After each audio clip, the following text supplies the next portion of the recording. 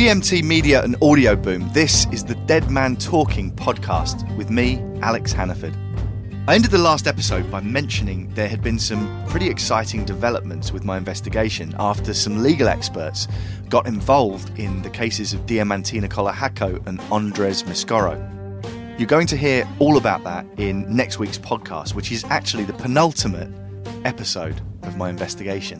I do hope you'll listen to that one as we gear up to the finale. As I said, there's some pretty big things to tell you about. But today we've got a special extra programme for you. In the past, we've heard from people who knew Angel Reséndez, like his attorney Les Ribnick or the psychologist Bruce Cohen. Well, today we're speaking to someone who not only spent lots of time with him while he was on death row, but she also watched him die. Michelle Lyons was spokeswoman for the Texas Department of Criminal Justice from 2001 to 2012. It was Michelle who organised my interview with Reséndez back in 2003. As you'll hear, it was part of her job to witness executions in Texas, and she watched 280 inmates die by lethal injection. Last year, she released the book Death Row: The Final Minutes, My Life as an Execution Witness in America's Most Infamous Prison. For over a decade, it was her job to watch people die. Since 2001, Michelle Lyons has watched men and women die here in the death chamber at the Walls Unit of the Texas Department of Corrections. 280 of them, to be exact. What would it do to you to watch people die for a living?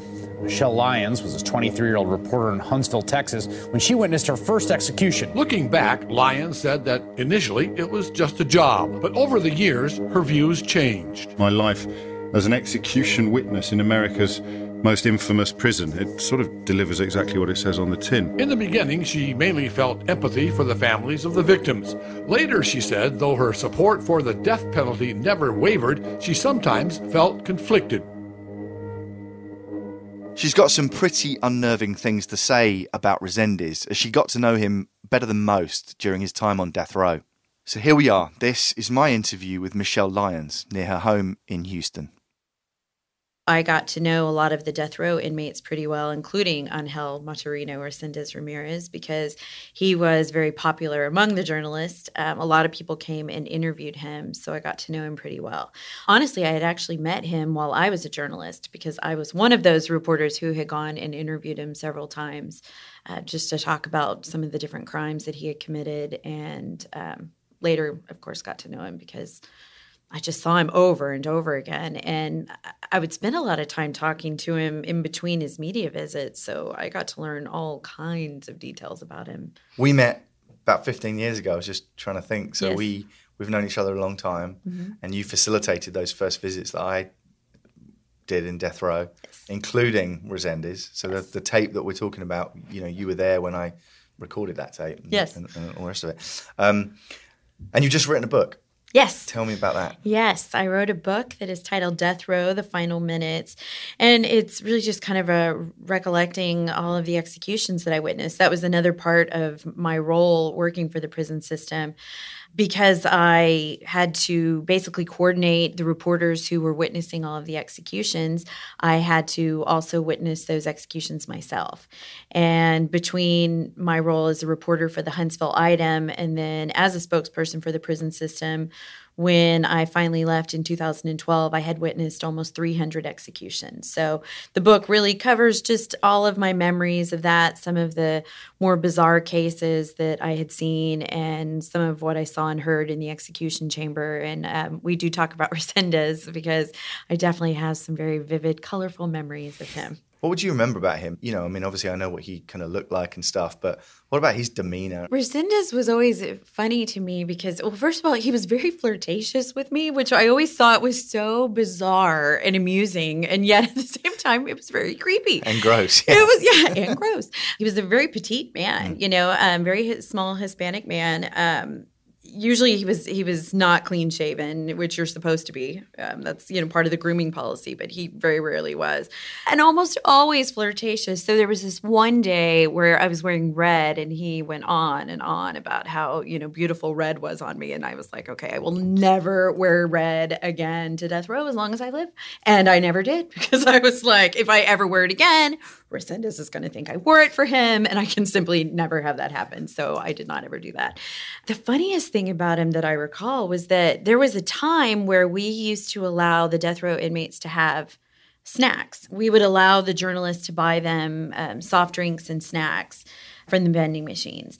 And he had this thing about Coke. He loved Coca-Cola and hated Pepsi. I mean, he was very, very adamant that if you were going to buy him something, it had to be Coke. I mean, how dare you even suggest you have a Pepsi? So we would allow the journalist to buy this, and then he would insist on posing with it. And I mean, you would, if you were going to take a picture, he would hold the Coke can and display it like he was Vanna White, on the Wheel of Fortune, holding this Coke can up. And it was the funniest thing, because we used to joke that he was trying to get an endorsement deal from Coca-Cola so that he could, promote it as being like the drink of the Texas death row inmates. So that was funny to us. That's so odd. I remember buying him stuff from the vending machine. I mean, sort of essentially the interview wouldn't go ahead without this. Not that he actually said that to me, but that was the implication. And I know that was kind of why they stopped doing that in the end. Yeah, we stopped doing it because it was, Resendez and, yes, another serial killer. The two serial killers were kind of hijacking the reporters on this. They were holding them hostage. Like, if you don't buy me this, this, and this, we're not doing the interviews. And so we finally said, you know what? We're not doing it anymore. The other thing that Resendez had done to me, which, I mean, at the time it was funny, but it was so creepy, because one of the journalists had said they were going to buy him some snacks, but he didn't know what he wanted. And I had gone up and asked him, because one thing, so that we could make sure that nobody was introducing contraband, we had to handle the food when it came out. We wouldn't let the journalists do it, so that we could make sure that they weren't going to stick anything to the packages that wasn't supposed to be there. And so I went up and asked him what he wanted. And he said, anything that looks as good as you. And I was like, oh my God, no. And I literally said this. I said, you know what? You're getting donuts. That's what you get. You get donuts. And I slammed the phone down. And I sat there and watched. He was just laughing, just giggling. And I thought, you're so gross. Horrible. Yeah, but that's how he was. One thing that everybody knew about him, regardless of whether or not you agreed that he was truly insane or what his mental status was, everybody agreed he was extremely intelligent. I mean, that nobody would dispute that. He was extremely smart. And so, I mean, I think everybody agreed that it was very probable that he was doing that very much on purpose. It was very calculated. Reading the trial transcripts, I went back to the Texas State Archives and kind of went through them. And I think that they said he was above average intelligence. I mean, his IQ was pretty high. Let's go into the media interviews. He always said yes to these media interviews, did he? For the most part, yes. When he first arrived on death row, he had a ton of media interviews. And the way he was doing them at first, he was pretty much agreeing to all of the Spanish-speaking media first, and the big ones, the national ones, and then he was doing like the Texas media and such. Then he started agreeing to local media and then like the smaller ones. So at the time, I was a Huntsville Item reporter, so I was like dead last. I mean, one of the last ones that he agreed to. And then after that, yeah, he pretty much agreed to anything that came out. And a lot of them do, because it's a chance to get out of their cells, and he liked attention. That's interesting, the liked attention bit. Do you think that the liked attention bit went as far as telling journalists what they wanted to hear? Because you spoke to these journalists after they'd done the interviews, presumably. What sort of stuff did you hear from them about how the interviews went? Do you think there was a consistency with what he was telling them? So like he told the same thing to everyone. He wasn't sort of making stuff up for me and something different up for somebody else. I don't know that he always told everyone the same thing. And I'm not to say that he was lying, just that I think he picked what he wanted to say to each person. I don't think he gave everybody all of the story. I think he gave each person pieces of the story. So it would take several of you talking to one another to put the whole story together. I think that he liked it that way. I think he liked being a puzzle. He couldn't remember specifics about the crimes. And I always found that almost unfathomable. How could you not remember the specifics of killing somebody? That's such a, big incident, a dramatic thing. Talking to Resendez, he told me about a couple of the murders. And here's what he told me. He told me about a couple that he murdered.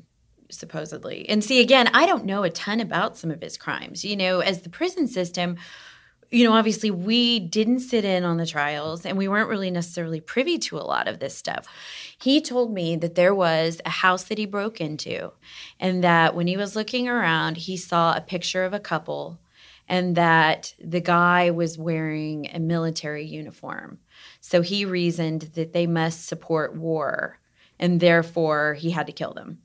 And so when the couple got home, that's what he did. He killed them, and that's basically what happened when he killed Claudia Benton, that he saw pictures in her house of fetuses, and therefore he reasoned she must support abortion. And my recollection, was she not like a pediatric surgeon? Yeah, she was a pediatric exactly. surgeon, yeah. And so, and so we got into a discussion about that. And my point was, okay, but if you're killing, does that not mean that you're evil? And he said, no, because I'm doing God's will. And I said, so are you telling me, because I always got the sense he did like me. And I said, so you're telling me that you like me. I mean, you and I talk all the time. I said that if I told you that I'm pro-choice or that I support, the military, that you would have to kill me. And he looked at me and he said, yes, you would have to die. You know what's smart? Figuring out who you need to hire to take your business to the next level in 2019. You know what else is smart? Starting the new year off strong by going to ZipRecruiter.com/DMT to hire the right people.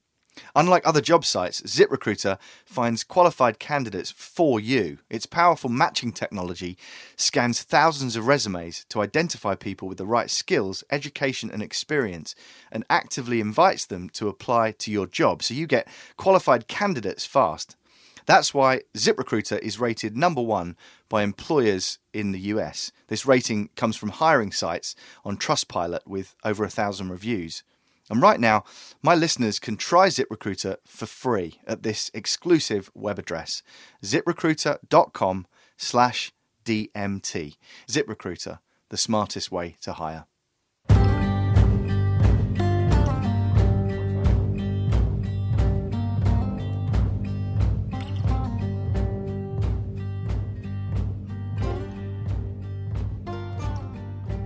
While he was on death row, he made these other confessions.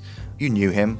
Do you get the sense that he would have been making this stuff up, these confessions, in order to prolong his time on death row and delay his execution? No, because I don't really think he cared about dying. No. He wasn't that type of inmate. There are inmates who made stuff up or would make stuff up because they didn't want to die, but Resendez didn't care about dying. So, no, I think if Resendez said these things, I think it's because they were true. My gut reaction is if Resendez said he committed these crimes, he probably did.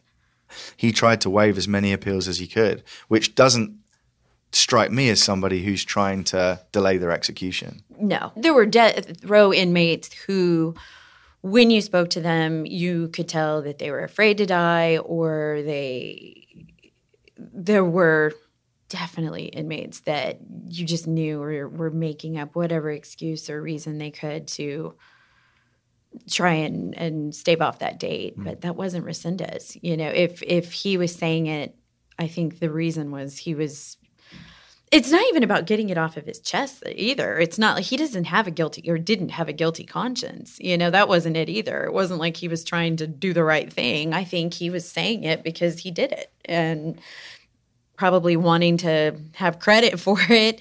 And I mean, there probably was a part of him that didn't like that somebody was doing time for a crime that he committed. Do you think that was part of it?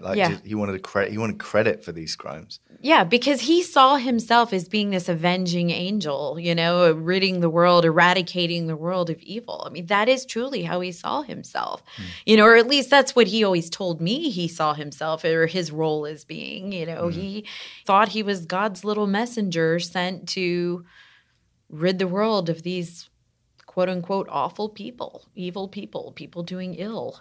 He sold his fingernail clippings on eBay, and Which you talk about that in the book. Gross. Who wants to buy anybody's fingernail clippings? I mean, that's just nasty. But yes, he did. He did sell his fingernail clippings, and it was caught. Texas has some pretty strict murderabilia laws, which, for anyone who doesn't know, is the sale of anything that is only made valuable by the fact that the person is notorious, and usually because they are a killer or they've committed some horrible crime. And so in Resendez's case, he was selling his nasty fingernail clippings and people were buying them on eBay. And that's so gross. There's someone who was with the city of Houston who kind of specializes in murderabilia and monitoring that, who found it and brought it to our attention. And so when that happens, we can monitor their mail and what they're sending out. We've found it a couple times with some other high-profile cases. There was one death row inmate who was sending out T-shirts that he was signing. So we were monitoring his mail and making sure that they're not sending out anything like that. Tell me about, you witnessed his execution. I did like Resendez, but I did not have one problem with that execution because he was a scary individual. And there were other inmates that I had come to like, and so their executions were difficult for me, but his was not, because even though I liked him and enjoyed visiting with him and such, there was not one part of me that didn't think he deserved to die for what he had done or that he wouldn't do it again, because there was never one doubt in my mind that if he was let out, he would absolutely kill again. So it was not a problem for me. Can you tell me, I've never been in the death chamber in Huntsville. Obviously, I've been to the Walls unit. I've never been inside. So take me inside. Sure. On the day of an execution, the inmate, when he gets up in the morning, is allowed 4 hours in the morning to visit with his family and friends. And he did have people that would come and visit. If I recall, there was a woman that he was romantically involved with. She was called Nancy. Yes. And she was from Ohio. Once those visits are concluded, then the inmate is loaded into a transport vehicle and they make the trek from the Livingston facility, the Polensky unit, to Huntsville to the Walls unit. And they arrive in the early afternoon and they are taken from the transport vehicle into a holding cell area that's adjacent to the death chamber. And once they're there, they do just general processing stuff. They take their fingerprints to make sure they have the correct inmate, which by that time they should be assured of. They give them new clothes, and then they're put in the holding cell. The chaplain and the warden and I would go and talk to the inmate, and we would go over just really basic stuff like, okay, this is who is coming to witness on your behalf. This is who you want to have your property. This is what you've requested for your last meal, that sort of thing. And it really was just designed to kind of see what their demeanor was, to see whether or not they were going to fight, which really hardly any of them ever did. None of them really ever fought. I mean, of all the executions I saw, maybe 3 of them ever fought. And Resendez certainly was not among them. Like I said, he was very, very docile. They would spend the afternoon making phone calls. They were allowed to call anyone in the continental United States. So they had access to a phone. And usually they would spend that afternoon on the phone because that's not something they had on death row. So they would use the hell out of that phone, calling all kinds of people. And the chaplain would be back there with them if they wanted that. And about 4 o'clock, they would get their last meal. Then at 6, if they didn't have any appeals pending, the warden would go and tell them, come with me. And they would get up, walk into the execution chamber, and then the procedure begins. The victim's witnesses are brought in, the inmates' witnesses are brought in, and they're, of course, kept in 2 separate rooms that are divided by a wall. And then the media witnesses are separated in those 2 rooms. You have a couple in one room, a couple in the others. The warden's given the signal that the execution can proceed. And the warden will let the inmate know you can make a last statement. And then the inmate's able to talk for a couple of minutes. He did make a last statement. He said he let the devil rule his life, and he was sorry. I mean, he apologized. Which is also strange because, again, everything he told me on death row was that I did this because God wanted me to. Mm-hmm. Yeah, I mean, I interviewed him in 2003, so that's 3 years. In 3 years, but you obviously spoke to him after that. I mean, probably very close to the execution. He suddenly decided that he'd done something wrong and that he should apologize for it, which is kind of odd. Another time I asked him if he was going to apologize to the victims' families, and he said, I mean, I guess if it makes them feel better, but it wouldn't be because I'm sorry. I mean, I'll say it because I think that's kind of what I'm supposed to say and it'll make them feel better, but not because I'm particularly sorry.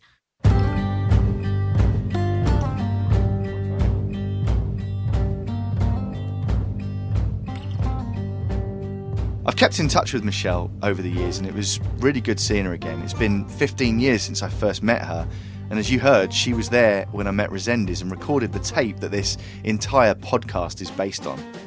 She's pretty sure Resendiz wouldn't lie when confessing to additional murders, which is definitely something to take on board, given that she knew him for so long.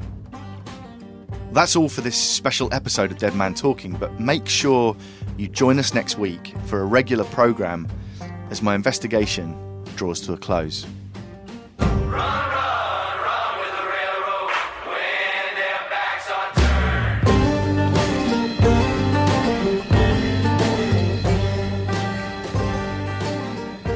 Dead Man Talking is a production of DMT Media and Audio Boom. The show is presented by me, Alex Hannaford, and the producer and sound engineer is Peter Sale.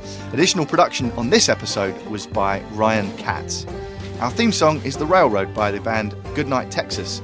People are still asking about that online, and you can check them out at facebook.com/Goodnight Texas. Don't forget to join us on our own Facebook page, facebook.com/groups/Dead Man Talking, which is particularly important as we wind up the series, and we're going to be posting updates on that Facebook group even after we're done. We're also tweeting at Deadman Podcast, and you can email us, as always, at deadmantalkingpodcast@outlook.com.